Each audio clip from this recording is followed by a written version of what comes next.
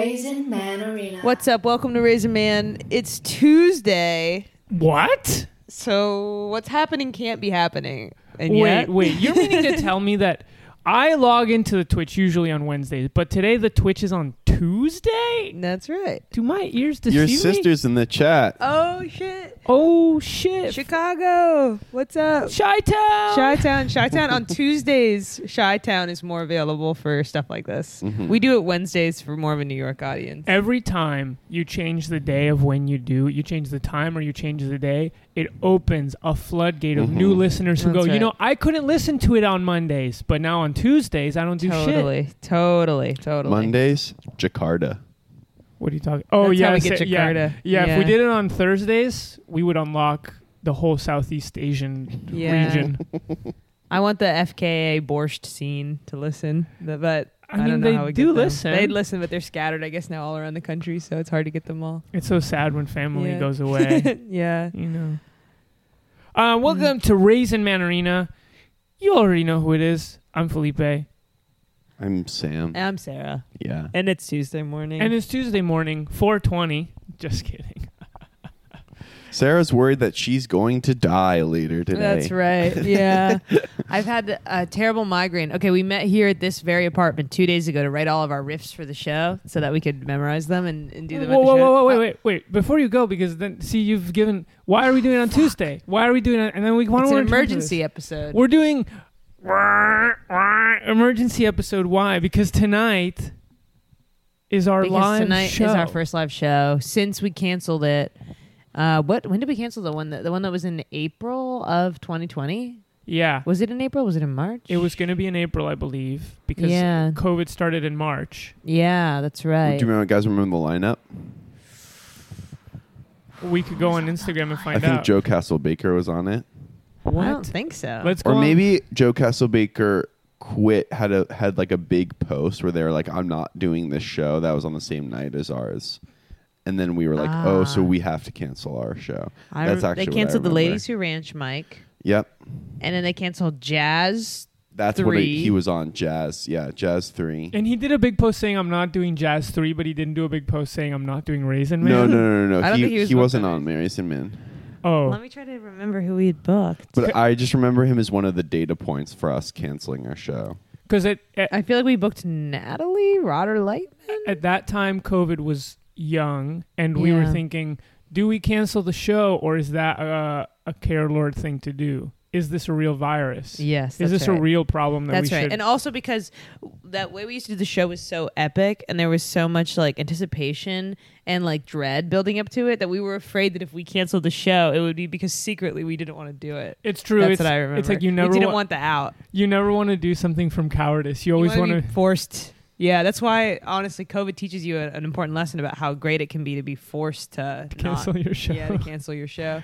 I'm pulling it up. Okay. I am seeing who it was. I can tell you. I can't believe I can't remember. Okay, who? Okay. It was Natalie I knew Rotter-Lightman, it. Alex Payne, and Devin Walker. Wow. Well, that makes sense. Yeah. I mean, hey, if you're going to have a show, those seem like perfect. a show. Yeah. I've always thought of great it that way lineup. too. Yeah. So we canceled that show because of COVID. and Yeah. 2 years later, we're back to the day. Wait, no joke. Wait to the day. I was joking about that, but now I think it was in March. it was in March 13th. Yeah, March Okay. 13th. Not to the day. Well, 2 a month years and a later. month. Yeah. And that's why we became a podcast, and now we're converting back to a live show, Mm-hmm. which is pretty stressful because the shows used to be really packed. The 3 that we did. Yes. And this time I don't really have a sense of that. Because I remember before the pandemic, I was really in my like, I don't know, kind of this energy of like, I would go to so many people's birthday parties. I went to so many shows. I was all about like being connected to people in a way that then would sort of behoove them to come to my show. And now I've been feeling a little bit disconnected from people. So I hope that they still feel like The they owe same me level this. of yeah, exactly, of debt Well, to you. Yeah. I've invested in the past 2 years of COVID. I've invested in about 5 relationships. And I don't know if even 3 of those people are coming to the show tonight. Fuck. Yeah. Yeah. Because 2 of us are already in it. 2 of us. Yeah, exactly. And Yeah. it would, and usually you can use the pre-sales as a indication of how many people are going to come. I've heard whatever pre-sales you have, multiply it by 2. That's how many people you're going to get. And then cut it in half. And then cut it in half, yeah. Yeah. But in this case, I found out that in order to pre-buy tickets to our show, you have to download something called the Dice app. Because Purgatory in Brooklyn, that's how they do all of their ticket transactions. You have to download the Dice app. Yeah. And God knows I want you to buy a ticket, but you know what? On the low, don't download an app to buy a ticket. Don't. Just show up and get in. Yeah, I saw that. It was very disturbing to me when I was trying to put a link to the tickets in my bio, and I realized. Yes. Yes. That made me upset. I'm like, as a venue, it's like, are you trying to push away people? Yeah, it honestly, I cannot imagine, like, to try to buy, if I was buying tickets to see Beach House, that's my favorite band, then maybe I would get an app to get the tickets. But if I was trying to buy tickets for anybody's booked stand-up comedy showcase show, to get an app to buy those tickets, of which there are hundreds, unthinkable. Of which just many of which are free. The most disposable kind of entertainment that exists in the city. And you have to download an app and use up phone storage space. That's unbelievable. It's unbelievable. I really can't conceive it. Yeah. So interesting choice by Purgatory, and we'll see how that kind of bears out for them. But we love them, folks. We love them, don't we, folks? Is the space really big? Have any of us been? I've been. Is I it saw big? a fire show there. Yeah, it's like 80 people, which I said that's small, and then so I was with someone and they were like, "No, that's big." That's big. Really? 80 people is big. Is it really? To me, like 500 people is big. That's true. I get worried though because it's in that strip at the end of Bushwick, like right along that cemetery where like nowadays are. It's called Purgatory. Yeah, and Fargo, that's where all the Bordeaux. big clubs are. So I thought, are we about to like do our stand-up show at like a big ass club? No. It's like it has kind of glove vibes. You go upstairs and there's like a thin, long hallway. Yeah, we stand going upstairs for a venue. Yes. That's what's up. Yeah, I guess I had this thought last night where I was like, okay, so let's go through worst case scenario. This is how I deal with my anxiety. Sam doesn't have any anxiety, so he doesn't do this. Felipe, maybe you do this. Maybe you have a different strategy. But I love to come to terms with the worst case scenario in any situation. And once I've accepted that, then I'm free. Okay, so get us to the worst case scenario. What's going to happen tonight? So the worst case scenario is that almost no one comes. Like a countable handful of people come, and I'm like, oh, there's my roommate. There's my friend from high school. There's Will Needman and Lena. Like I can just see the whole audience. Oh, 13. Yeah. Yeah, you can like apprehend the entire audience in one glance. In one mind moment. You do not need to segment the mind moment. It's just like quick. Everyone. Totally. So that would be bad. Then if I don't have a good time, like I say I'm on the stage, I'm in my head, I'm just like not having fun up there, then it's like, what's the fucking point? Then also sometimes on stage I feel really awkward. I really don't like that. Then I have to feel embarrassed later. That sucks. And then also I was worried, what if I have to go get dental shit done today? I was like, what if I don't have time to go take a shower? And so then the show goes badly. I feel awkward on stage, and I look like shit. Reek of dental chemicals. Yeah. And then I was like, but even if that happened, I was coming to terms with that. I was like, yeah, so what? Who cares? Like, we can still decide whether we want to do the show again somewhere else. We can like promote it more next time. Like, we're just bringing it back and seeing how it goes, and it's no big deal. But then I was like, oh, but what if Purgatory is like, you guys really let us down? Yeah. I trusted you. Yeah, I trusted you. You said you could fill this place up, and you really let us down, and you can't come back here. Yeah, that's be the worst part. I mean, it's fine to like not have people come up to your to show. We've all dealt with that before. But then to go to like a venue owner, like hat in hand, and be like, "Well, that's what we're capable of." What if we have to pay the booking fee? Because the way they work is like you do have to pay up front, like a rental fee of the space that you then make back in tickets. No. So what if we had to actually pay out of pocket to fill up the rental fee? We just yeah. might. And I pray that nobody goes to Life World to see it, because at the Car Raiser show, people were like, "Oh, Raising Man's on Tuesday, right?" And I was like, "Yeah." And they were like, "And it'll be here." And I was like, "No." That's people are nothing to going do to with Life forget. Worlds. And then when people People heard are that gonna and they forget. went, I'm going to forget that and come here anyway. Well, that's forgettable. Yeah. I'm not going to listen to what you just said. And then we're having a DJ after. Imagine no one stays and dances for the DJ. That would be bad so too. that would be bad too. So, but I came to terms with all the qualitative aspects of it. Everything about my subjective experience, I'm prepared to steel myself against. It's just being banned from purgatory. That's the thing that's the thing you couldn't stomach. That I can't stomach because I think it's a cool spot. I like the name of it. I like this next But to the you've cemetery. never been. I've never been, but I've You've looked at only some heard about it pictures. from me. It's got some like Dr. Seussian architecture. It looks like online. Interesting. Some funny shapes This I in don't there. remember, but maybe. Yeah, well, we'll take a look and see. Yeah, I just don't like that idea. Also, because as someone who runs a venue, it is awkward when someone throws a Totally. big show and no one comes, and you're like, "Wow, This is what you do. this is what you do." What were you thinking? What gave you the idea that people Bro, were This is gonna what you moved to And New when York I- to do. And when I hit the Yeah. person up, I gassed us up so much. I was like, look, we used to have packed ass shows before COVID. Yeah. Like, Oh my we got a goodness. reference. Our show is fire. God. We get Oh my 100 listeners on each Oh my episode. which is not that much. No. Gosh. No. So that's kind of where I was at with the last I night. think the worst thing that could happen is that I would be on stage and it would be going so bad that I would say into the microphone, you know what? I want to get off stage. And I would get off, which I've done a handful of times in my performing career. But you better not do that to us tonight. Yeah. I can't think of one time you've done that. Yeah, when we used to do our mics, sometimes I would just lose my nerve on stage. Or I don't know, sometimes you're not feeling it, and I'd go Yeah, up yeah, and I'd yeah. be like, you know what? I'm good today, and you just get off stage. Mm. Yeah. So I hope that doesn't happen today. Yeah. Man. Oh, I had some other thought about And what if we lose esteem with Steve Gerrard? What do you mean? Oh, we lose his esteem. Like he comes to the show and he's like, "Whoa!" I feel like they Steve could loves only- a bad show. Like he's all about like things that are funny, like not intentionally. And it's funny to throw a show and have And it be so kind of a then maybe he disaster. would So like he would us find if it we funny. did that. Yeah. That would be cool. Actually, Yeah. you're right about that. Do you feel like you've properly pulled on the strings of all your friendships, Sarah, to get people to come? No, I feel like I did a bad job We're screwed anticipating. then. Yes.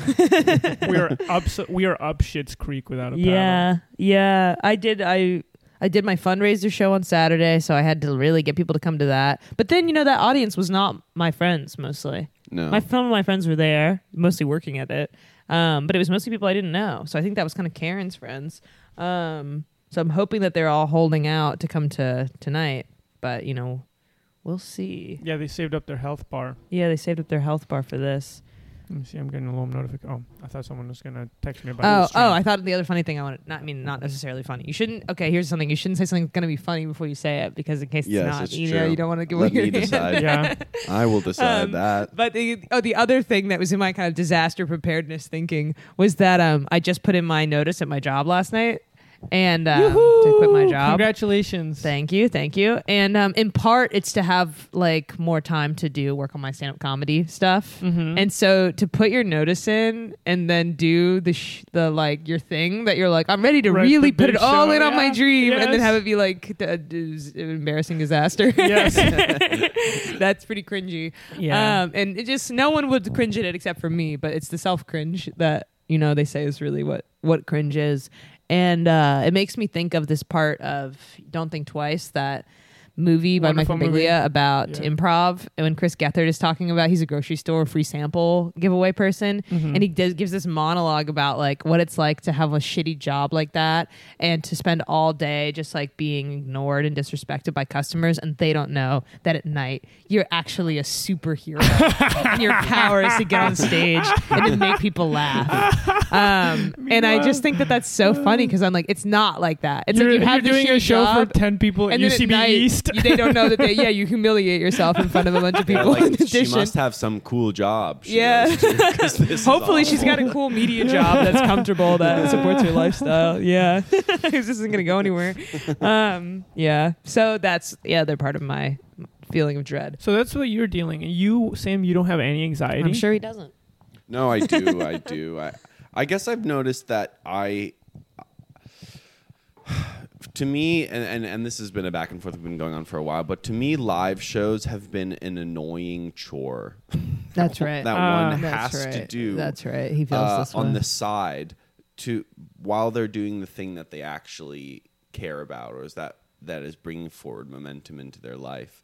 And I feel like every live show I've done, I've like haven't thought about until the final moments. And I like realize I've done this and I go, this is so irresponsible. I haven't thought about this very much. I'm calling all these people out. I'm calling all my friends to like come do this favor for me, which is like a thing I don't even really want to do that much. Like I feel like I'm playing with fire. It's irresponsible, and one day I'm going to be get burned. Punished. Yeah. I'm going to be punished for it. Yeah. Yeah. That's interesting. I was thinking this. I've been feeling depressed as I'm withdrawal from my antidepressants, but it's something I'm dealing with. Sarah's got on lock. Yeah, I got it on lock, so don't worry if you're listening. But I've been feeling pretty depressed and like just an absence of serotonin in my brain, and then having to perform in this last I've had 4 shows in like the last 10 days or something, which is more than I usually would. Has been really difficult. Even when it's gone well, I've just felt this it feels kind of overly vulnerable to have like 100 people looking at you as you're doing your little thing that you like to do. And then just thinking about like what a bizarre medium of art where you have to get 100 people live in a room to like even kind of practice it. Like it's really high stakes. You can't practice by yourself. You can't practice it by yourself, basically. You can go to open mics and stuff, but basically any form of doing live comedy, you have to have a huge number of people's attention on you to do it effectively. Yes. And that's a high cost pursuit. And it just takes so much, and it makes you wish you were a painter or something. Yeah, and until you actually have actual fans, You're it is just burning just through your friends that are seeing this and it's just shit. their willingness to... Unless you're performing in Manhattan. That's true. Unless you get on the Broadway Comedy Club circuit. Yeah, in which case you're performing for people, hostages.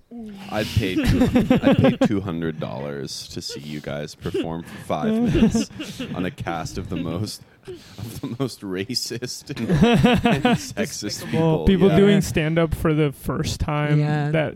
It's funny, Sarah, because you do keep saying you're depressed, but the way that you are depressed in public is interesting because you're not like mopey. You're not like droopy dog. Yeah. You're actually always at parties, you're like up, but there's this quality of it that's like you're like, haha, what's up? Yeah, I'm depressed. Like, and then you say really kind of real, almost hurtful things, but you're still like smiling and having fun. Yeah, I'm Gilbert Gottfried mode. Yeah. Yeah. Yeah. It's like evil. It's like Joker style. Like your big smile, but like saying chaotic truths. Totally. Well, I think it's a funny thing. The thing about being in withdrawal from antidepressant is like normally when you become depressed, it happens so slowly, or it feels like it's happening slowly, that by the time you're really in the depression, you just think it's part of your personality and your worldview, and you're like, this is who I am, and you take seriously kind of your feelings. Yeah. But to be on antidepressants feeling good and then to be off of them and just, it's like, it's so obvious that it's just a depression related to this medication that like it's not as if I'm internalizing, I have these sad thoughts coming through my mind of like, oh, there's no point to anything, nothing will make me happy sort of thing, but I'm just like, oh no, that is just that. But you still kind of feel them. I still can feel it, You but I'm just can't, like not internalizing it into my, I don't know, into your personality, into my soul your or worldview. something. It's just like a fact of, oh, I just don't feel good. It feels like just feeling sick or something. You're like, I just don't feel good. I was saying like a couple weeks ago I had like a 2-week, well, when I wasn't sleeping, and you can hear about it on the old Raisin Man episodes, I didn't get sleep for 2 weeks. Wait, what's up? What is this long? Okay, so there's someone on the chat saying, just checking in from Austin because I follow you on Twitter. Just did an improv show because a friend guilted me into it. That's not good. It was a sitcom parody. Oh, sounds funny. I got laughs but felt nothing, and it led to me adjusting my depression meds. Had you gotten laughs before? Like, it sounds, because your friend guilted you into it, it sounds like you'd never done improv before. Yeah. But if you got laughs on your first time, that's kind of cool. No, that is interesting. Because this is how we did this show on Saturday, and it was a big success, but I did just feel afterwards like kind of this emptiness feeling that I really felt angry. I felt mad at myself because I was like, oh, everyone came out and this was such a great show. Like I should be feeling some kind of ecstasy or something. And so then I was mad because I was like, it's only because you're in withdrawal and you're robbing yourself of a feeling of ecstasy. I'll say though that's very normal. Yeah, it's Like, true. It's kind of a come down. In LA, we didn't really talk about LA because that's why we didn't do the podcast for 2 weeks. And I thought that, and we'll get to this headache thing that you were going to say at the very beginning, by the way. Beginning, yes. Yeah. But after our Saturday show, I felt so sad and I did not want to be around anybody. Really? And it was a good show. Well, in the moment, I thought it was a bad show, but Our Saturday show in LA, you felt sad after. Yeah, Oh, I felt like I didn't interesting. want to be around anybody, and I felt really disappointed. But the show was good. It was just like a weird, like, I don't know, my humors were imbalanced. So then the person says, yeah. So this is the person who was guilted into doing improv. Yeah, felt better in the past. Did it for 8 years. Ah, okay, 8 years. So it's not your first rodeo. I felt like out in LA, I was like, oh, I'm going to be a star. I'm going to be, wow, my life is finally going this direction. I've always planned on it going in. And then I got back to New York and I was like saddled with all the same sort of responsibility, the day-to-day life of like doing what I do, which is really fun and awesome. I have a great life. But That's so funny. it was like, I was like, damn, every social interaction I have now has a little bit less of like a glowing hue to it. It's so funny. That reminds me of, I want to be able to tell the story without really naming any names, and I'm trying to think quickly of whose names I can say to give this some kind of weight. But in quitting my job, I got a bunch of offers to work on people's feature films and like short films, and I felt like kind of hot shit for a second, where I was like, the calls are like coming in to work on. The phone is ringing off the hook. It's ringing off the hook for me to do 10-minute little shot on film, highly aesthetic, quirky alt comedy things, or to do like dramas, period pieces, indie experimental family explorative films. Yes. And I was feeling so hype. And then I was like at a show and I was talking to this comedian who's a little older than us, who I really think is great and so funny, and I respect their taste. And I was showing him like one of the decks for one of these movies I've been offered, and he just kind of ripped on it in this way that was very funny. But then I was like, oh yeah, that's right. Like no short film is gonna like change my life. No feature that I'm gonna work on. Like I'm not about to be Judd Apatow or something. Like what is it that I think is like happening? But sometimes you can just get caught up in like this feeling of like, I know everyone and I matter to people and people know who I am and it's happening. And it's just like a weird, it's like, it's such a low level of success also, that the fact that I get enraptured in it for even a moment is kind of and like, it makes, and then the fall is even worse because it's like, I can't believe I thought I was I was hot. Yeah, for that. I was anything but a loser, an abject loser. So then the person's saying the best part was hanging out after the show and getting dinner. That is sometimes the best part of a show. Yes, that is the best part. Yeah. Well, I hope that I just want to sort of close out this conversation. Yeah. I hope that readjusting your antidepressants works. Wait, did I tell you this about getting Klonopin? No, I heard about it, but you didn't tell me about it. So I had this 2-week period where I didn't get sleep for 2 nights, and then I became the most crazy I've been in like a year. I don't know if you remember or how much like that came through, but I was like fully Joker mode. And then I talked to a psychiatrist. I was like, look, I don't really like antidepressants. They didn't work out for me. But, and like I have like little short bursts of like craziness. So she was like, oh, you should just have like a Klonopin to have just in case you're going to have a panic attack or something. Like you can deal with it that way. And I was freaked out because I knew Klonopin is like a thing that you're not supposed to abuse. And so I said to her, can you give me a rule of thumb for like how much or how little I should take this? What I was looking for was for her to be like, look, don't take 2 in a row. Don't, like never take like, if you're taking it like three days in a row, maybe stop, something like that. And she was like, just take it as you need. Just don't take it if you don't need it. But if you need it, you should take it. Like if you're feeling like you're needing it, you should take it. And I was like, that doesn't help me at all. I don't know what the fuck that is. Yeah. So then I was like, all right, well, I'm just going to look at the bottle for instructions. And the bottle is like, take no more than 2 a day, but you can take it daily. So I was like, I'm not going to do that. That still sounds like a lot, but I was like very stressed out. I was very stressed out this weekend, and I was like, I'm not going to be able to sleep. So I had 1-2 nights in a row. So I was like, I just want to make sure I get sleep because that would be bad if I went into the week like having lost a bunch of sleep. And then I spoke to my psychiatrist on Monday, and I was like, yeah, I had a stressful like weekend, like, so I took 2 in a row. And then she was like, well, don't take too many. She's like, these are benzodiazepines. Like, you could get addicted to this stuff. And I was like, so bitch, I asked you. I asked you for a rule of thumb. That's so funny. Wow. She was like yelling at me, and then I was like, oh, yeah, of course. Well, I got a bunch of melatonin. Like, I'm just going to take the melatonin. Like, I'm definitely not going to get addicted to this stuff. But I was like, you're not taking care of me. That's crazy. Yeah, I feel, and this connects back to my headache story. I've had a migraine headache for 2 days, and I need to go to the dentist today. I have tooth pain too. And they finally have time to give me whatever procedure I'm going to get. That has a special name. I don't know what it's called. But I'm afraid that my migraine and the putting the Novocaine in my mouth and like doing the surgery is somehow going to, I don't know, compound, and I'm gonna like have a seizure or something. This is just something that has occurred to me. Yeah, or like I'm just worried because the mouth is really close to the brain. Oh, and yes, like, it is. If you get infections in your mouth, they can spread to your brain, like this kind of thing, which is something that I've always vaguely had a fear of. But last time when I went to the dentist and I told them about this fear that I have that something will go wrong in my mouth and I'll get a disease in my brain, they were like, you don't need to worry about that. But they don't know about this migraine that I have. Anyway, so I'm going to the dentist today in like 2 hours to have this procedure done, hopefully. And I'm just worried that no one really cares about me or knows me.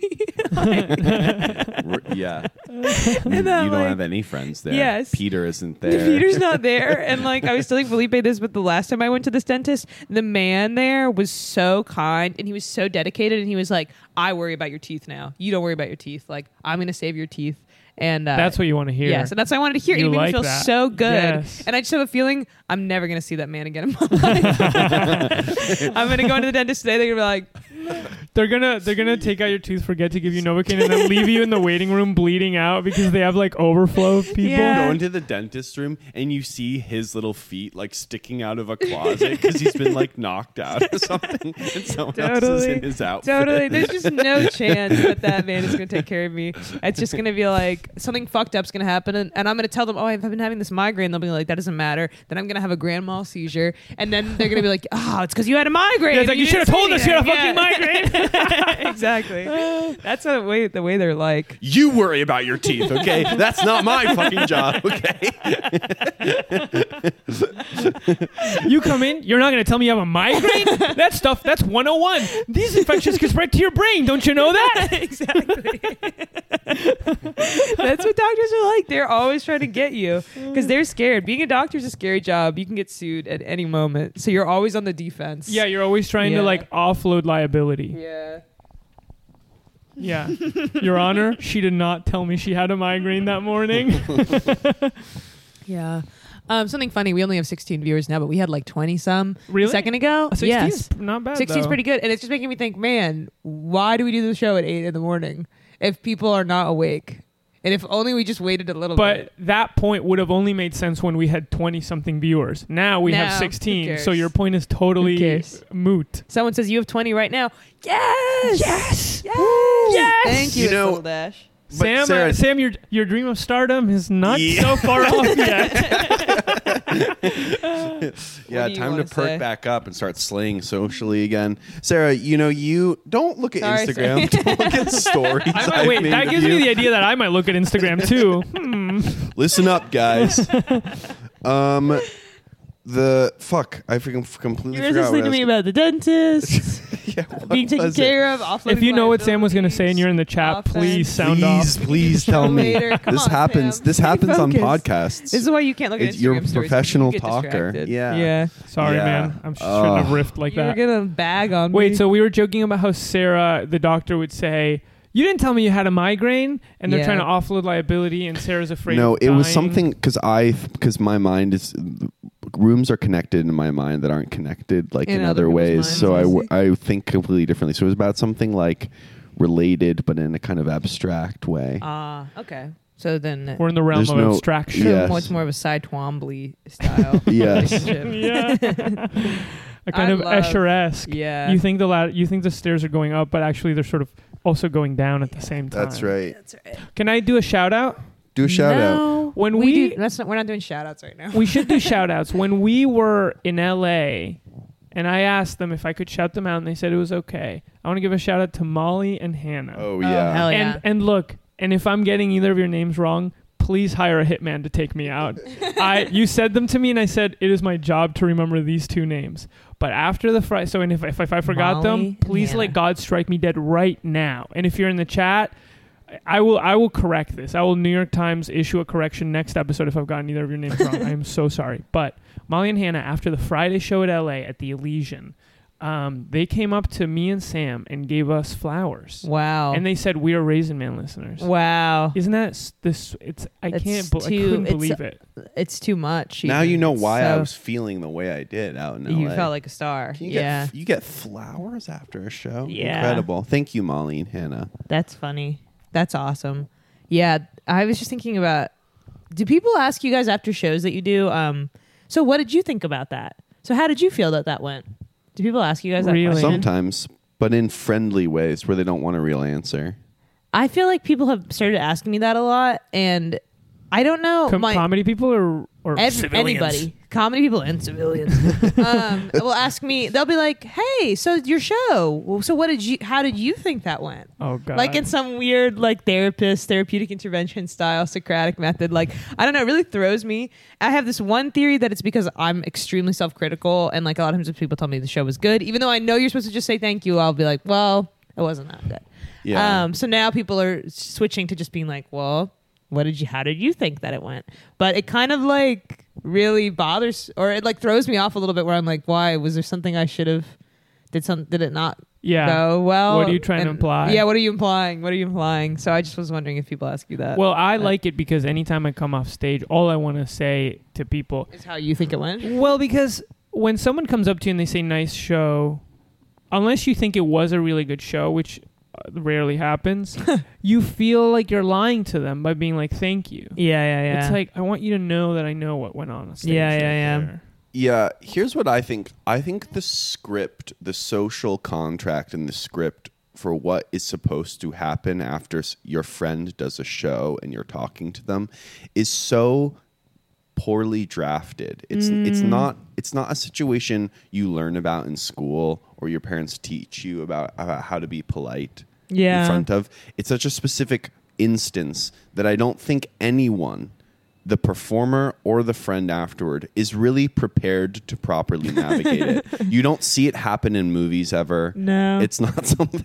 It's not. There aren't enough models out there, and so I feel completely at a loss for how to be after I've been on stage. The only time it's easy is if someone really does an amazing set that you really think is so funny, and you get to go up to them and be like, that was really... Yeah, well, you're that's just gushing. I feel Yeah. like when people talk to me, I think if you're not effusive, you didn't like it. Yeah, If right. you're not like, that was awesome and really cool, then you didn't like it. Yeah. Which isn't true. But Right. that's how I... Oh, by the way, I wanted to say one more thing. I can't remember either Molly or Hannah. One of them was one of the people who wrote you a letter, Sarah. That's right. That's who they were. Oh, gosh. And I have this horrible feeling of guilt that I didn't answer it. I think this is I was thinking yesterday about what my flaws are, which isn't something I've thought about for a while. I used to think about it all the time, what my flaws are. And one of them is that I didn't answer 2022, we're thinking about our flaws. We're thinking about our flaws. I'm re-interrogating myself. You know, at a certain point, you have to close the case. You know, you've interrogated enough, and then some time passes, and you need to interrogate again. Yeah. Get out the old brass knuckles and bring the witness into a room.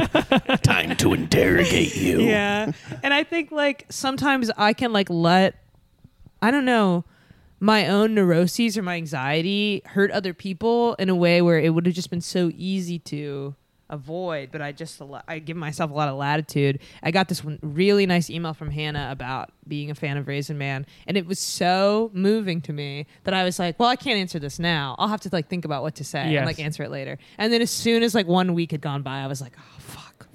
Like I've waited so long to answer this. Like we'd done a whole other episode, and I just started feeling so badly about not answering it and just compounding my own neurotic experience when it's like at any moment had I just chosen to answer, Yeah. it would have been Well, Solved. after the show in LA, she was like, "Make sure Sarah answers the email." She went like Joker mode and like just cackling and stuff. So But she it was will a come really kill nice you. email, and I will answer it because I really think about it, and I'm like, what can you say? I also just haven't had that many experiences of someone like sending a thoughtful response to things that I've done. Besides, like in real life, people being like, "Oh, that was really great," and that meant a lot to me, and you're like, "Oh, okay, thank you." But for someone to really think about it and write something to you, and for you to respond to it, it's like it makes me think of the people who are famous in this world, who are famous for always answering their fan mail and stuff, and I'm like, how do they do that? I think the trick is to not put a lot of pressure on it, and actually kind of write something shitty on purpose. Just be like, hey, these are really nice words, thank you. I guess it's just to go, right off the dome. Fuck yeah.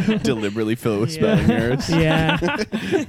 I loathe this. Oh, Yeah. just letter. making coffee now. Oh shit! Just Yeah. spilled all over keyboard. Yeah. It's just so sweet. I also feel this way about reading. If someone writes me a nice note for my birthday, a lot of times I'll take weeks to read it because just to open it and read it, I'm just like, this is so nice. Like, I can't believe they wrote this. Yes. It's overwhelming. Wow. Yeah. April is such a hard month for me because so many people in my life have birthdays. You gotta And- write a lot of thoughtful notes. Yeah, but you know what I've done? I have to admit, I went the other way. I didn't get like anyone gifts. That's really, fire. or notes. Like, That's and fire. it's like it was like overload of responsibilities. If there had been 1 or 2 birthdays, I could have handled it. But there's like 3 or 4. Many. Is there any more coffee? There sure is. It's hot. Oh shit! Oh, can you It's right over there. can you pour me oh fuck. Nah, your Damn cup's it. next to you, brother. Yeah, but I drank it and my coffee's all the way over there. All right, that's how it goes. That's perfect. God, You want some more? my sister's calling me out. I Not- didn't get her a she note. didn't get a but I note called for her and we birthday. talked for 2 hours. Come on, Olu, cut me some slack. Yeah. But I'm Not bad. Olivia not getting a no. I'm yeah, not me not giving Olivia a note. It's Yeah, too well, much.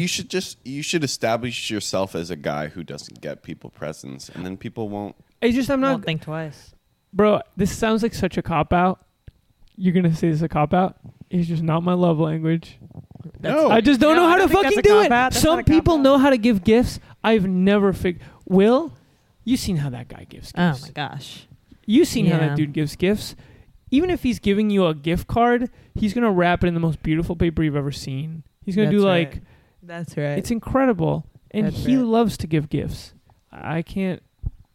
Felipe, your gift to me is every day when you walk out of your room, start banging around the kitchen loudly. Damn. No, And talking no, to my parents, yeah, freaking out into the phone. Yeah. No, totally. I understand that. I think people should be able to like express their love in the ways they want to. The older I get, that's my theory. Yeah, but in our culture, gifts, it's like it's a little non-negotiable. It's like, you didn't get me a gift. I don't care what your love language is. I don't care if this is one of your 5 love languages. You got to give me a gift on my birthday. I wish that it was more of a culture that you just get the gift when you're moved to get the gift. I feel like it's really hard if you don't have an idea to just think of a thing to get someone. It's like, all right, a book. Right. Totally. Yeah. Right. Yeah, it's really hard. But if you just happen to see something that makes you think of someone and you can get it for them, that rules. Yeah. But who It's won't- true. You know yeah. what? What? I thought of a great gift for Will during when it was cold out. And I said to his partner, this is a great gift. Oh, yeah. And that's then right. his partner said, you know what the thing is, though? That gift won't work when it's warm. Mm. I should have just That's right. You gotten had that it. great idea. I just should have gotten it to him when it was fucking cold. And then you wouldn't be worrying right now. And I thought You wouldn't be Will's sweating. birthday's in April when it's starting to get warm, so I obviously can't give him the gift. But if I had been abiding by your philosophy of when you're moved, Yes. I would have gotten him the gift. Absolutely. That's right. Absolutely. I'm kind of checking my phone anxiously because I'm expecting at some point to get an email back from my resignation email. But I shouldn't think about it now. You're going to get an email back from your doctor being Decline. like, you already have Yeah. the brain infection. We looked at your charts. It's already moved to your brain. Don't even come in. Don't even come It's in. inoperable. Yeah, but you're not excused from doing the Razor Man Wait, show I have tonight. another friend who's getting a tooth pulled out. Why? Good luck to her. Good luck to her. She said she just has a tooth. Oh, it's her wisdom teeth got infected. Oh, I see. So you you got a those out. partner out in That's cool. in Toothland. Are they going Yeah. to give you laughing gas? I hope so. Yeah. I love being on that Totally. stuff. That stuff rocks. Well, you're a comedian. It's just true. Yeah. And the last time that I was on nitrous, when I was getting my wisdom teeth pulled out, I thought of no less than like 1 million jokes for my set while I was in the chair. Everything was making me laugh. Everything I noticed about the dentist, I was like, that's a whole That's bit. 10 That's an minutes. hour. Bro, that's an hour. Just on that guy. There was like a cool dentist who came in and he was wearing the rubber gloves and he snapped the glove off into the trash can like a little like he was doing a free throw or whatever. And just the way he did it was so funny. And I was like, I gotta talk about that. That's going on stage. Yeah. It was awesome. And I had been filled with so much dread for the wisdom tooth thing. And then I couldn't believe when it was over. I was just like, keep me on this shit. I still have It a feels hole so in my good. mouth from where I got my wisdom tooth out. Damn, son. I can You gotta tongue fill it. that in. No, I mean it's just like an indentation. No, you gotta fill that in. What? Bruh. I'm not Gotta doing fill that. it in Yeah. with oatmeal. I'll say this, we'll get a little real. Please get my real. insurance company has denied coverage for. First, I thought I had to get a root canal. They denied the coverage for that. Now I don't even have to get a root canal. I just have to get like a filling with some other kind of insert in my tooth. I don't know what it's called. And they've denied me that because all they're willing to cover for my molar is for it to be extracted. If anything goes wrong with the tooth, and this certain back tooth, and you're on Medicaid, they're just going to pull it out, which is just so fucked up because for people who can't afford to just pay out of pocket for it, they just get their teeth ripped out that they don't need to have removed, and it changes the whole structure of your mouth. You lose one of your teeth, all the other teeth shift around. You know, if you got a Really? big hole, yeah. Like the way they do your wisdom teeth, they're so far in the back, I think it doesn't really have that effect. But like all the teeth lean on each other. And so if you pull one out, the rest all shift around and then you just get other kinds of fucked up problems. Damn. So it's just another classic like way that poor people get abused that only makes them more fucked over time. Well, do you think And, Medicaid yeah. is like, we want to encourage procedures that will just disintegrate a person into nothingness so that we don't have to cover them anymore? I don't know. Just getting body parts just amputated But it made until me they think- disappear. I've also heard that if you get teeth pulled, like you get a kind of sunken look in your face that I think people associate with like people who are addicted to different types of drugs that mess with Really? your teeth, Yeah, and that can just happen from having your teeth removed at all. Your face gets kind of sunken. It just changes the shape of your face. And I'm like, wow, it's a system that makes it so that like the poor people look a certain way, rich people look a certain way. Interesting. Yeah, and it just makes me sick. So there's always the option to fill rather than pull? No, I don't think so. There must be some cases where like You got to take the tooth out, or you got to get a fake tooth or something. But like a root canal is If a you get normal a fake procedure. tooth, does it prevent that thing from happening? I assume so. Yeah, I don't know. But like for this, like I'm getting a filling, and they're suggesting that I just have the tooth pulled out for a filling. It's unbelievable. So Yeah, that is That's unbelievable. I don't want to see Yeah. you with a sunken face. I know. And then what's really annoying, I can't remember if I talked about this on the podcast or not. I probably have before, but I hate, the thing in liberal culture, how you're not supposed to be mean to customer service reps on the phone. Yes. I think that's such a like Because they're classic. It's not their, 'cause it's not their fault. But to me, it's like so missing the larger point, which is like you're getting fucked over by this like massive faceless entity Yes. that is using people who get paid $10 an hour to like shield Yes. them Yes. from the anger of the public. And so like you're actually given no choice. There's no one to get angry at because obviously you can't be Yes. mean to those people because it's not their fault. But you're given you can't talk to the shareholders. And they genuinely can't help you. And they cannot when help they can't you. help you, they can't help you. I was just reading Yeah. Mark Fisher's Capitalist Realism, and he talks about that. He goes, "There's this idea that capitalism does away with bureaucracy, but actually," he goes, "anyone who lives in our modern society knows that capitalism actually like supercharges bureaucracy." Yes. And he goes, and the regular person's experience of this hyper bureaucracy is in the customer service representative who like holds all the power and none of the power. Yes. Who like cannot help you and who you cannot get mad at. But it's this like Exactly. labyrinthine. And so he talks a lot about Kafka in the trial, and he's like, this is a result of capitalism. It is not like a socialist paradigm. Totally. Yeah. And the reason I say it's like a liberal thing is because I just think liberals are so concerned with politeness and niceties. And so they sort of stop at the level of like, you just need to be nice to the person on the phone. But it's like, what's the real crime that's being done here? Like, there's something really evil. Well, my dad's that's theory is that happening. if you abuse the person on the phone enough, they'll be moved to be like, something needs to change with this No. company. They'll move it up. Wow, They'll that's move funny. it up. Yeah, I try to never be mean to people on the phone, but sometimes you just like, this is like, it makes me want to cry. Well, talking to them. sometimes I don't yell, but sometimes I'm like, I want you to know I'm really unhappy with this. Yes. Or I will say, I know it's not your fault, but this is terrible news that you're giving me. Yes, I do that all the time. I'm Yeah.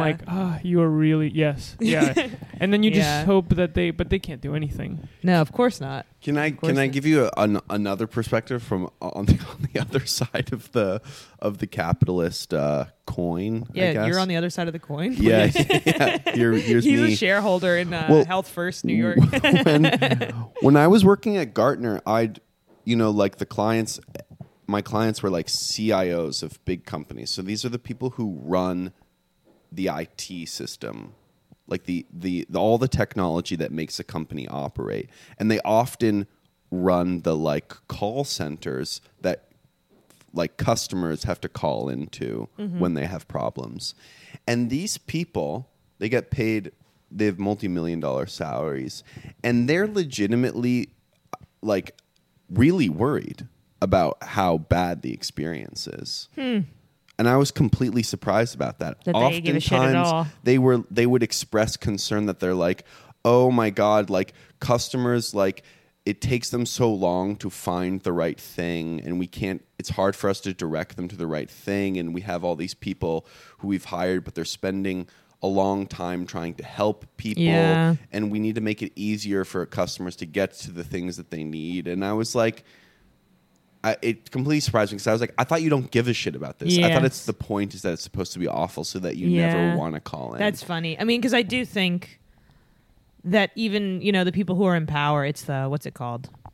The something of evil. The banality of evil. Like there's not really a single evil employee of even a really fucked up healthcare pharmaceutical company. They're all like, I think for the most part, have good intentions with what they're doing. Everyone thinks that they're doing a good thing. Totally. And that they're making reasonable choices. But I don't know. It's strange. And also that they really are in positions of immense power, and I think they could do things to change it. But they have an feeling about themselves that they are under the gun, and that they have no power, and that they're at the like subject to a lot of forces outside of their control. And I was like, oh, if it's not you guys, then like who the fuck is it? Well, but I mean, there's also sort of unexamined assumptions, right? Like if healthcare was like anything you do just gets paid for, there's no means testing. We don't have to figure out whether this counts as a thing you pay for or not. We don't have to figure out if you are eligible, because being eligible for Medicaid is a way that you filter out people who you're like, well, you make too much money. You could be paying into. So it's like all of those things, if you did away with them, you'd be doing away with a bunch of bureaucracy that's dedicated to filtering those people out. But the problem there isn't that the customer service is bad. The problem there is that you're trying to filter people out based on the idea that like if you can pay for insurance, you should pay for insurance. So it's like the problems sort of begin kind of before. Totally. Yeah. But these were not people in healthcare. This was like people who run like airlines or people who run like banks and stuff like that.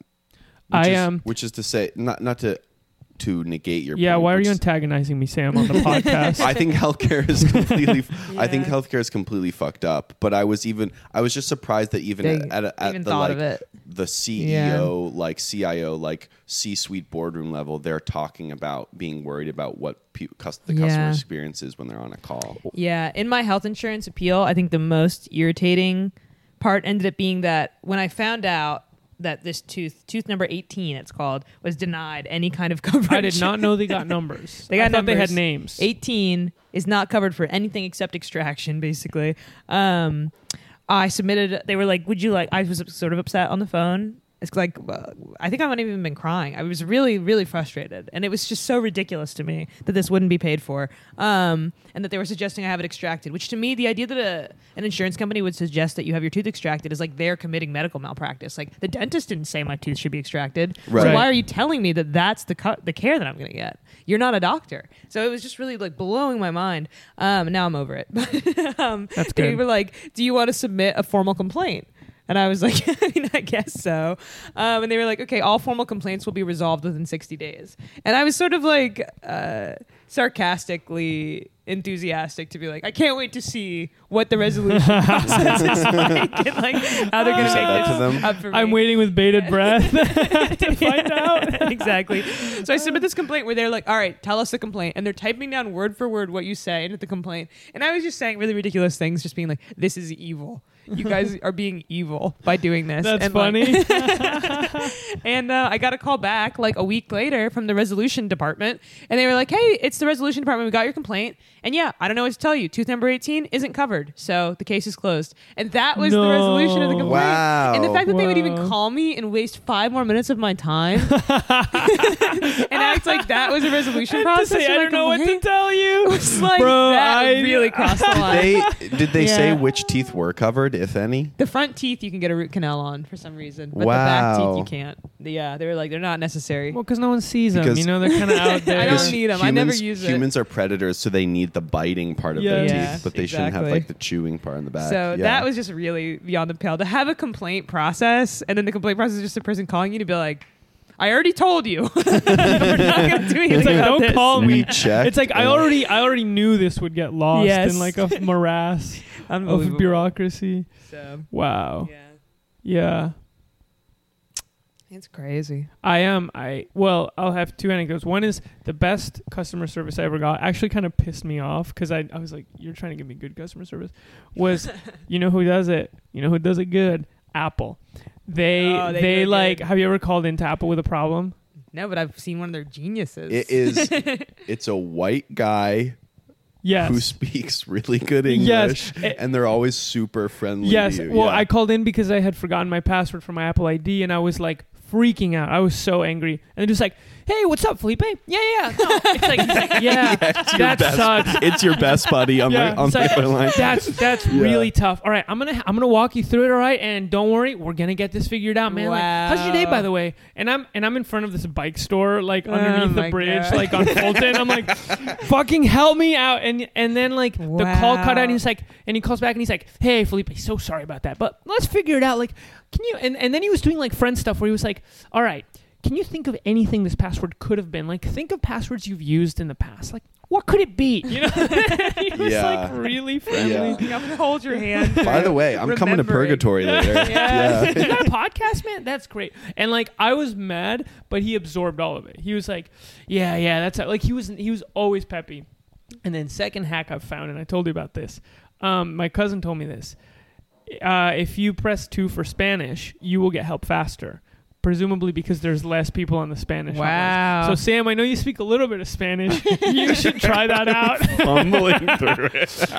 Estoy quiero el pollo. That's so funny. Yeah. Cool.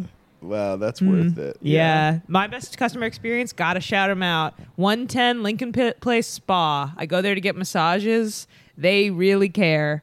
They have a sign posted in the massage room. They've raised their prices in the last 3 years about $1 to $3, and they have a sign giving 5 reasons why they had to raise the prices, like explaining like COVID was a difficult time for massage parlors. The rent has gone up in the neighborhood. We'd like to raise the salaries of our employees. Wow. Our supplies cost X amount more. Just to this level that I was like, for a $1 to $3 price increase, you do not need to be this Yes, transparent. yes. You can count on your customers like not remembering that the massage is supposed to be $56 and not $59. But the fact that they would do that, I was like, this is like from another world that you guys are being like this. Businesses do not act like this. They just Yeah, that is obfuscate actually- and That's pretend. really nice. It's really nice. And then they also have a policy where you're allowed to come by and get a bottle of water anytime you want, even if you don't need a massage. What? Yep. For free? And for free. What? And if it's raining, they'll give you a free umbrella. What? Wow. Yep. Where are they? Take that, Mark Fisher. 110 Lincoln Place Spa. I guess I Mark wanna, Fisher was wrong. Yeah. What business school did they go to? Good thing he's dead now. Wait, my cousin told me too that he called in to like Medicaid, like what do you call it, customer service. Yeah. And his wife is from Costa Rica, and he said that he was speaking to the guy in Spanish on the line, and he gave the guy on the line his wife's full name, and then the guy said, "Wait, what's her name?" And then my cousin was like, "This is her name," and then he goes, "That's my last name too." and I'm also from Costa Rica. She gets on the phone. They start talking. They find out they're second cousins or like third cousins. Oh my god! Yes, they're family. Wow. And they're like, oh my God, this is so nice. I'm gonna hook you up. Da da dude. da. Long story short, the Medicaid did not cover the thing she needed, and he could not help her. Wow. Wow. So you got family in there. It doesn't do anything. Doesn't work. It doesn't do anything, even if you got a guy on the inside. We got 2 things in the chat. One, Millie's here. What's up, Millie? Millie's doing his laundry. He says Sam has a nice bucket. It's chat. my bucket hat. My bucket hat. I'm my bucket hat. hat. Felipe is. It's Yeah. pretty cute. And then Rocky Balboa Constrictor says, my mom thought I was flirting with the insurance agent who had called to let me know that I was getting coverage for an accident. She was so nice that I started using my own customer service voice to match her tone. That's awesome. Yeah, it's nice when they give you good news, the customer service people. And you can be like, wow, thank you, Vanessa. You've been really helpful. Sometimes Yeah. they really, sometimes Yeah. they really feel for you and they help you. Totally. Lily, I think Lily, my twin sister, taught me this is whenever you're on a customer agent call, always write down the name of the person who's helping you, and then you can refer to them by name. And it goes a long way. Goes a long way. Yeah. They're nice to you. Jesse does, I think, or used to do phone support, customer service for like a cool, edgy tampon company. I would love to call in and get Jesse on the phone. She's so Yeah. charismatic. Wait, the tampons were edgy? Yeah, there's something. That sounds like it would hurt. All right, go on. Yeah. Anyways, folks, man, this has been one of our loosest episodes. What? I feel like. Really? We're ringing I don't know. this I feel customer relaxed. service thing. Oh, you feel I feel relaxed. really I thought you relaxed. meant like we have no direction or something like that. No, we've been covering all kinds of this and that stuff. Well, it's the eye before the storm. You know, sometimes the greatest jokes and the best fun you have is the day right before the war happens. And you use it up all in the morning. And Yeah, then the war. exactly. Yeah. We were coming up with what we're gonna do for the show tonight, and we didn't really write bits, so to like we wrote sort of like riffs we wanted to do, but then we'd riff and think of something funny and then go, well, now we can't say that. Yeah. Wait, I'm getting a phone call from my dad. You guys vamp. Here's something I hate about riffing / telling a story even in a regular circumstance. You know when you're talking and you kind of mess up one of the details? Like if you need to use a number and be like, oh, this thing cost this much, and you way oversay how much it cost, and then everyone doubts the credibility of your story. Yes. And you have to be like, okay, well, that's not what I meant. Or they I guess really I was dwell just- on that they for really a long dwell time on and that like make detail. a meal out of like Yes. making fun of you for yes, that. Yeah. out of messing that up. I hate when that happens. I hate that It too. really throws I hate it- that too. Yeah. What or do you like hate? pronounce something wrong. I often pronounce words like a little wrong. And then that really Yeah. catches people up. I'm saying I hate when you're telling a story and you like mess up one of the details. Like if you're talking faster Yes. than you're thinking and you need to like say estimate an amount of time or an amount of money or something, and you use a number that's like way too big, and then people are like, wait, that's a lot. Yeah. That's how much it costs? Yeah. And you're like, okay, no. But You know what I mean. And then you they're know like, what I mean? Believe the rest of the story. That wasn't true. yes, and the Yeah. fact that they're talking about it for so long cues you into the fact that they don't give a shit about what they're saying. Yeah. You're saying they're just looking for That's jokes, funny. looking That's for funny things. Yeah, search and destroy. Yeah. True. That is so true.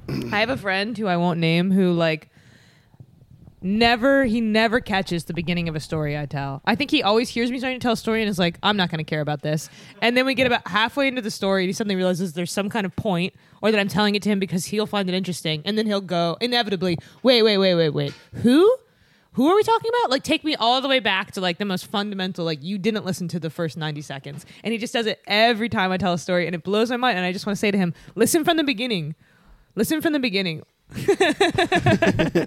Because you're not, and it's showing me that you're guessing the story is not going to be of interest to you. I sometimes do that, I but do not on too. purpose. Sometimes you just zone out. Start thinking about something else, Yeah. and then you try to see if you can pull off catching up. Yes. And then a lot of times you can't. You're trying to A lot of get times you can't. context details to reconstruct. Totally, it's like a turns out to be something detective. important, and it makes it seem like you weren't paying attention to something important. But you're like, I didn't know at the beginning of the story this was going to be something important. I posted this thing on Instagram, but when we were on, and you can see me doing it, but when we were at that restaurant in LA, you told a story about asking how you asked for a burrito, a breakfast burrito, and then you got a bunch of fried chicken. Do you mind if I tell the story? Yeah, go ahead. Yeah. So basically, you were like, I asked for a breakfast burrito, I got a plate of fried chicken, and then Will and Ian said, no, Sam, you asked for fried chicken. Like, Sam, you blacked out. You believed you were asking for burrito, but your instincts kicked in and you asked for fried chicken. Because that's what your body wanted, and your body knows what it yeah, needs. but you were like flabbergasted that you'd gotten all this fried chicken, and then Sam and Will were like, Will and Ian were like, no, dude, that's what you ordered.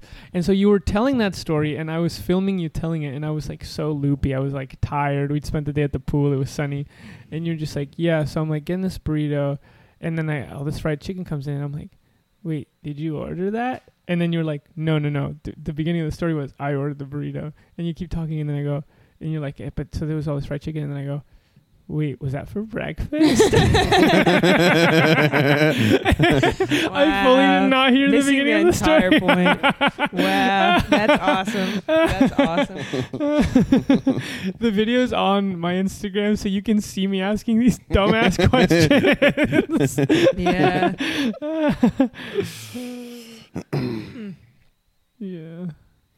Okay, so what are other annoying things that people do? Well, I was hoping when we were coming back from LA that we'd talk about LA, but then an episode went by. Julia Mounsey was on the show. You should listen to that episode. It actually came out yesterday, a couple days late. Came out yesterday. We could talk about theater. The American theater. The state of the American theater. You guys talk about theater, but I thought, me and Sam are going to get into it about our trip. Now too long has passed, and it doesn't make any sense. It would be sort of strange and awkward to talk about it. Yeah. And Sarah, Sarah, you should be wringing the story out of us. You should be like the one who's asking the interesting questions about LA and what we learned and stuff. But I feel really interested in all that. Honestly, I have just kind of this like, I'd love to hear about it. Cop Bangers wants to hear about it. I'd love to hear about it. I'm feeling this like, I don't know, this overwhelming dread, as I was talking about earlier. So almost like getting to hear the LA story is like, there's so much I have to do before I can hear that about LA. What do you need to do? Let's do it, and then we can talk about it. I have to go to the dentist. Oh, that's what you're afraid of. So I feel like I can't relax. I seen you when we're tell me if this is true, but we'll be talking, and then even right now, and then you're just sort of like looking into the ground. Is it because you're freaked out? It's because I'm freaked. It's your last day on Earth. Wait, so are you gonna come to the show tonight like zonked out on something? No. It's a very simple intervention. I guess it's just the confluence of our first Raisin Man show back. I just put my notice in for my job. We're doing the show right now during my work day when I'm supposed to be working, and I have to go to the dentist. I'm just like, fuck. Yeah. Yeah, I know. Like, I feel so stressed out, but I'm kind of like a little ice skater, like skating over the top of it. Yes. But just being like, well, why don't we just talk sort of casually about storytelling Yes. and memories? But then the idea of being like, all right, now I got to interview Felipe and Sam about their trip to LA. I can't do it. We just have to keep it light. But we're hearing that people want to hear the LA stories. So. See, but now I don't even know if I can deliver. I'm like, now I'm bashful. I'm like, I don't want to talk about that. Interesting about it, to be honest. Yeah. I know. I think it's funny, but I feel sort of self-conscious to have you guys talk about this on the podcast or even to bring it up. But there's a funniness to like going to LA where there's kind of like there's a New York City scene that we're in. Sure. And then there's the people who used to be in New York who've moved to LA Yes. because they're more successful. Yes. And then when you go to LA, you get to hang out with them. Well, Not always. Not always. But there is more of a sense to me of like, I don't know. There's a like in New York, the people who are successful in New York work for Saturday Night Live, and you never see them because they're busy all the time. Right. There's more successful people in LA in comedy, I think. This is true. And there's more people grinding out in New York. So if you go there, you get to go be with the successful people, and you both get to live in the shadow of their success, but also be in their proximity in a way that must make you feel sort of important or something. I don't know. And so this is what I think about going to LA, but I don't necessarily want to talk about that because it's a little like name names, you know. Oh wait, Yeah. so let me just try to tease out what you're trying. What would be the simple question that you would ask if you could distill that whole reflection into a question? Well, I would want to say there was like one person who I was told was at every event that you went to. This one famous person was there. Yes, that way. Being themselves, weird and just like being off in the corner, weird. like not, yeah. Yeah, and I would just want to be like, that's funny, and just point that out, and to be like, that's what LA is like. That one person's always around. I know. I was like, this person's a real hangouter. This person likes to hang out. So that's where I would have started. I'm trying to think. Yeah, but we're not gonna. Well, I mentioned that I met another person who was sort of like who I met at some party who I guess has some amount of whatever. And I was like, yeah, that person's always hanging out. And then they said to me, for a while on their close, I hope this isn't like, who gives a shit? But I was like, they were like that person for a while on their close friend stories. Every Friday they would post, what's the move? That's awesome. And then this person said they must have gotten called out because they stopped. That's awesome. They stopped doing it. But I was like, awesome. yeah, I love someone who wants to hang out. That's awesome. Someone who wants to be out all the That's time. so funny. This is what I'm talking about in terms of like why I'm afraid about attendance at the show tonight. I haven't been in a what's the move situation in so long. I'm always like at Life World or specifically at a show or an event. I never go to a second location. It's always like the move after this is that I'm going to go home. It's true. We're not in a what's the move kind of world. Yeah. And like I used to be in a what's the move culture. And if you're someone who's doing what's the move, you're seeing a lot of people in a night. You're making a lot of friends. You're like running into a bunch of people that you see all the time enough times that even though you never hang out with them one-on-one, that's your buddy. And you're like, yeah, I don't know. You can just live a different way. So I've been kind of retired, I feel like. And now it's like, now we're going to throw a party show and it's like, oh yeah, now Sarah Wilson wants to have people come and do like a party. Okay, sure. That's how I feel a little. Yeah. It's overly self-conscious. I feel that too. Yeah.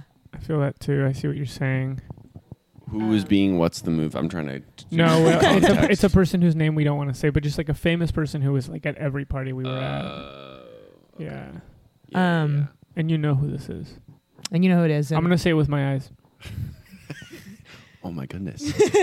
Oh my goodness. But what are my other questions about LA? Did you guys leave being like, my fear is that everyone's going to move to LA and like, how I feel about it. One, I can't drive. Two, I just want everyone that I love to be in one place and they're all in New York. So don't move. If you start moving to LA, then it's fractured. I know, but what are you going to do? Well, you're going to stay in New York. Why don't you come to LA? Because I can't drive. Learn to drive. I don't know. I've been thinking that I was going to move to LA for like, so I was like, well, something's going to bring me out there for like 4 years and nothing has brought me out there. So it's just like, who knows for how much longer I'm going to be a loser. For a while now. I've never been about to be famous, but I've always thought I'm going to get some like storyboarding thing, some animation thing, and nothing has happened. And I've continued to be the same loser. So I'm just like, honestly, this could go well into my 30s. Wow, that's funny. Can I say, I feel overly exposed by myself today, but I have to say this observation, which is that, Please. In dreams, how you can be lucid dreaming, where you're fully conscious that it's a dream. You can also be sort of half conscious that it's a dream, where... Oh, real quick, Dash is saying, is this why you posted 40 tweets from Boulder asking what the move was? Yes. I just thought it was just the idea of saying funny. What's the move on every so Friday. Funny. There's something kind of sad about it. It's like, totally. But it's like abject. So I just thought it would be funny to do it when I was in Boulder, Colorado. Just like, what's the move, Boulder? Sorry, go on. So lucid dreaming. Lucid dreaming. You can also, this is sometimes I lucid dream, but my most common experience of dreaming is that I usually have bad dreams and I usually will think within the dream, oh no, I hope this bad thing doesn't happen next. And by my thinking it in the dream, it's exactly what happens. Yeah. And that this is the way dreams are built somehow. I don't understand. That's the internal logical structure of a dream. And that sometimes, today I was reading about someone who posted a corny thing on Instagram about how like real life is just a dream. And that we'll wake up eventually from the dream of real life. I don't even think that's corny. I think it's kind of funny to think about and interesting. No way. And I was thinking like, I have a strong sense in my mind that it would not make any sense for me to be famous. Like it just doesn't make any sense and it wouldn't be right. And so I'm like, if real life is a dream, then I'm never moving to LA and nothing will ever happen because I've already, decided. And in the dream logic, you make these decisions. Yeah. So I just had that thought this morning. That's kind of a heady thought. Yeah. That's quite a heady brew. Yeah. So anyway. Yeah, sometimes you do meet famous people and you think, oh, you got to be really evil to be famous. Mm-hmm. People say that. Yeah. In New York, I feel like that's a little like thing people whisper where it's like, are you really ready to... Are you evil enough? Are you ready to do what it takes? Do you have the evil in you? I don't think you need to be evil to be Zach famous. Galifianakis isn't evil. I wonder. He's not. No, well, you told me about a person sort of in our circle, in our sort of adjacent circle. I just thought this was so. I was like, someone's got to write a book with a character that is like that.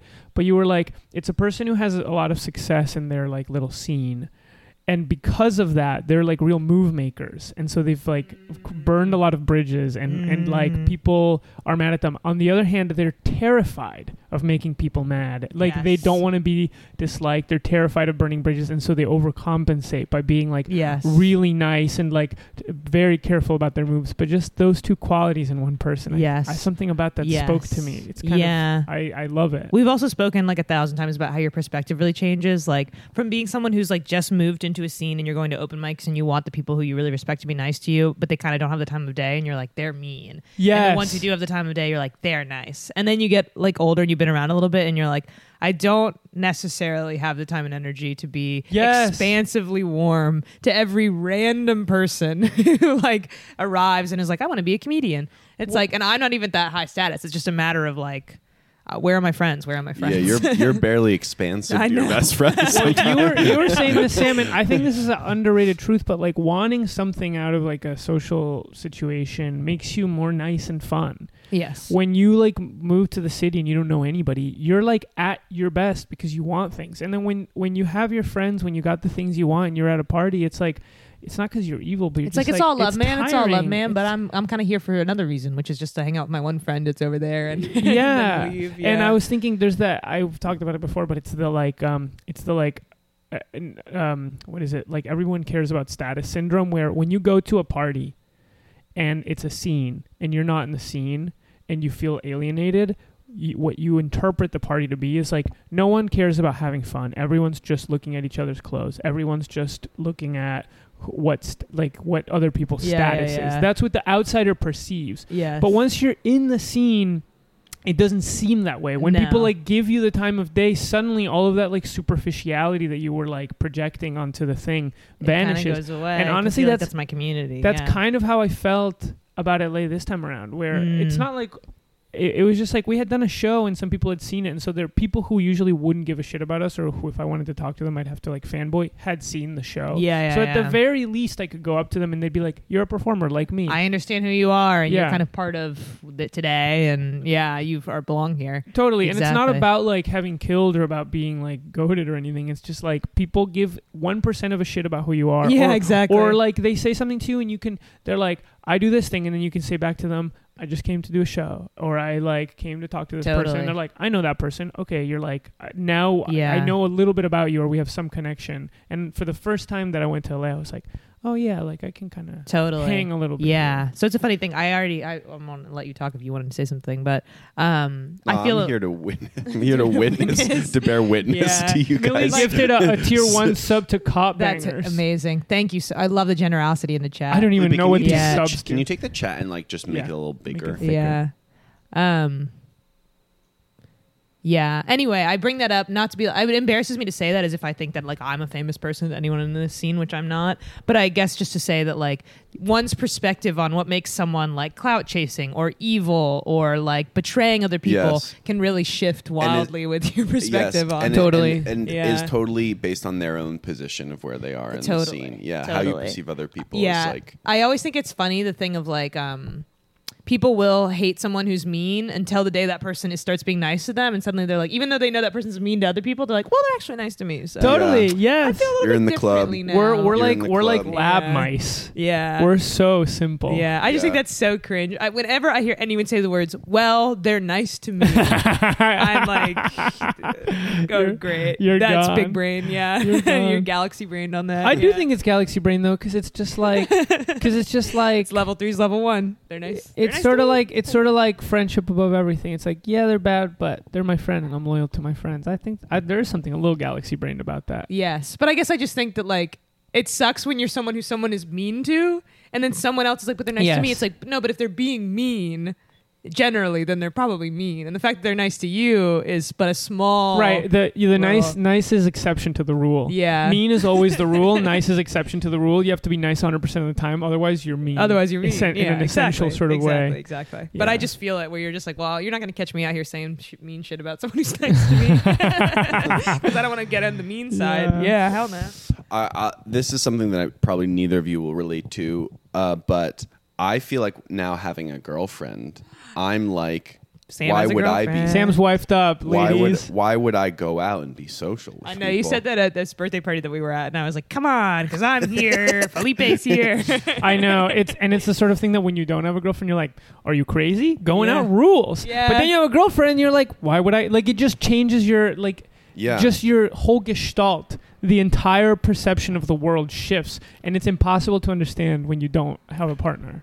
Totally. 1000%. Yeah, that Yeah. little shining star that's at the end of every night where you're like, oh, maybe I'll meet someone who I'm really, Yes. really excited about. You're like, no, Yeah. I already have a girlfriend. And I already have all my best friends, and I can see them whenever I want. Yeah. Why would I go to a club? Or I feel like when I was younger and I would get like a really big crush on someone, that crush would orient every decision I would make about how I would spend my time. Would be like, where is that person going to be, and how can I like end up where that person's going to be naturally? And then to not have a crush anymore when you're kind of like, I'm not really feeling anybody. Suddenly you're just like, there's no reason to go to any particular place. I'll just show up and like, I don't know. Yeah, I can just feel so. I don't know. Yeah, you forget how much like self-interest and desire plays into Yeah. your personality. You forget about it every time. Every time you learn about it again. Wow, aren't I different when I want something out of a person? And it's Yeah. like a kind of an ugly thing to realize, but I think it's It gives you a plot kind arc. of true. You gotta have a goal. You gotta have an arc. There's a mission, Mhm. and then you can kind of have little side quests where you have a nice conversation with someone you didn't expect to talk to. Yes. But you gotta have the goal there. Yeah. Yeah. Well, Felipe, I felt like, and maybe I'm wrong about this, and you can take this out if this is embarrassing or whatever. But like, I felt like part I'm of bracing myself. doing live shows maybe sort of coincided with you being single Oh, interesting. and being like, Oh, I fuck. want to like kind of get out there and sort of Wow. be seen and be a guy who's like in the scene, but also social, but also doing cool shit live. I feel like you've That's- always wanted to do live I've shows. even when I had a partner. Though, That's true, but you're like, And I it fucking destroyed hate my dating relationships. I do hate dating apps. apps. You Well- want to meet people at bars and stuff. I mean, yes, this is true. This is 100% true, but I feel like I had a philosophy that we should be regularly performing live, even when I had a partner. Totally. Yes, I also That's think that true. it's not the best way. I mean, maybe it's different if you're a guy or something, but I think I'm much hotter if I don't get on stage and try to make people laugh. If I'm just standing in the room and you don't really know Yeah. what's up with me, yeah. There's something about performing stand-up comedy to me that, unless you really crush, it's not particularly sexy. It's like, oh, this person really needs something from everyone in this room. This is so horribly needy. Yeah, embarrassing. Yeah, that's Yeah. interesting. Yeah. I'm not embarrassed by what you said, Sam. In fact, I struck it down with facts Yeah. and logic. Listen to this. Chip insider knowledge. I'll says be Sam's quiet for girlfriend another is 10 fucking minutes. out. Yeah, quiet down. Quiet down. Sit down, Sam. All right, I tried, and I got one more chance to talk And for the you're broadcast done. over. Sam, I hope you feel like you can talk on the podcast. No, I do. I do. Okay. I do. He just didn't understand the dream logic. I Got see. lost. I've alienated. Sometimes I feel like you guys are talking, like vibing so much about what you two are saying, and I was like, and I think part of it is that I come from like a different speaking culture where there's like silence needs to be put between what people say and like responses. But I'm like, oh, you're already like there's already 4 wheels on this car. There doesn't need to be another wheel, like being like, yes. Well, that's like my thing. I spent a bunch of time with my cousin in Colorado, and I just, I've always had this problem that I talk too much. And seeing him, I was like, yep, the men in my family, there's something in our genes. They talk too much. We talk too much, and I'm not like indicting him. I also talk too much, but it's just like, what is that thing when I'm calm, I'm like, I'm gonna ask questions, I'm gonna X, Y, and Z, and I try to do it. But then you lose your cool. Suddenly you're excited about an idea or something. And you're just like, you need to, and then you forget, you black out, and then you come back in, and you're like, I've been talking for 7 minutes straight without asking a question. Funny. And it was just kind of a distressing thing to see upon the reflected. face of someone Yeah. else. It's like we share genes. Totally. Everyone knows that this is the problem that the deployment Totally. I sometimes get overly impassioned when I'm talking. I'll really get angry. If something makes me angry and I'm talking about it, I'll get really mad. And I was in the car the other day before the Car Raiser show. We needed to pick up this tiny electric ride-on car from the store and get it to Life World. And I had made no plans to make that happen. I was just like waiting for a Deus Ex Machina. Something to happen. A dude ex machina. Yeah. Dude. To happen to get the car to Life World. I was like, something just needs to intervene. And Alex just randomly was like, yeah, I'm free right now. I'll come pick it up. And I was like, that's awesome. Fire. But I was in a bad mood. I was angry about other things. And I got in the car and he just asked me how I was doing. And I just started going off. And like my voice was getting louder and louder and louder until I was yelling. And he told me to calm down. Or he was like, okay, that's enough. And I just felt so stupid. Yeah, so that's something. No, I sometimes like when people really go off. The last person I dated was a real go offer. That rules. And I liked that about her. She would like get really angry and like have all these points, and I was like, that's fun. Yeah. Especially when the person has an interesting point to make or they're funny. I think you're funny when you go off. Okay, so cool. I think going off can be funny. Yeah, I get. Ooh. I don't know if going off is really a place of strength or creative energy for it's me. It's scary if you do it. Yeah. Sam's big. I'll say this. This is something I've been thinking about, and I'm curious to see how my friends reflect this thought back to me. But like, I feel like, and this relates to the not wanting to do shows and stuff. My whole life now, like my whole like creative life, is just like being in my room, animating, writing little scripts that 5 people are going to read, like making little movies with me and my like 5 friends. Yep. Nothing is the social ecosystem of my life is so small now, so much smaller than it was pre-pandemic, and nothing that I need to do and make requires like 14, 20, 30 other people that I know randomly from like an open mic scene, that I am just like... Shut it down, yeah. I'm just like, I've gone hermit mode, and the only people I talk to are my best friends. Yeah. And so when I try and talk to strangers, I'm really bad at it. And I don't know if this is like making me all that happy. This kind of creative life where I'm like, know 7 people, and I'm responsible for showing up and being with those like 7 people. But like, I don't have to like talk to randos anymore. And you don't know if it's making you happy to live with the 7 people, or you don't know if it's making you happy to pursue knowing other people.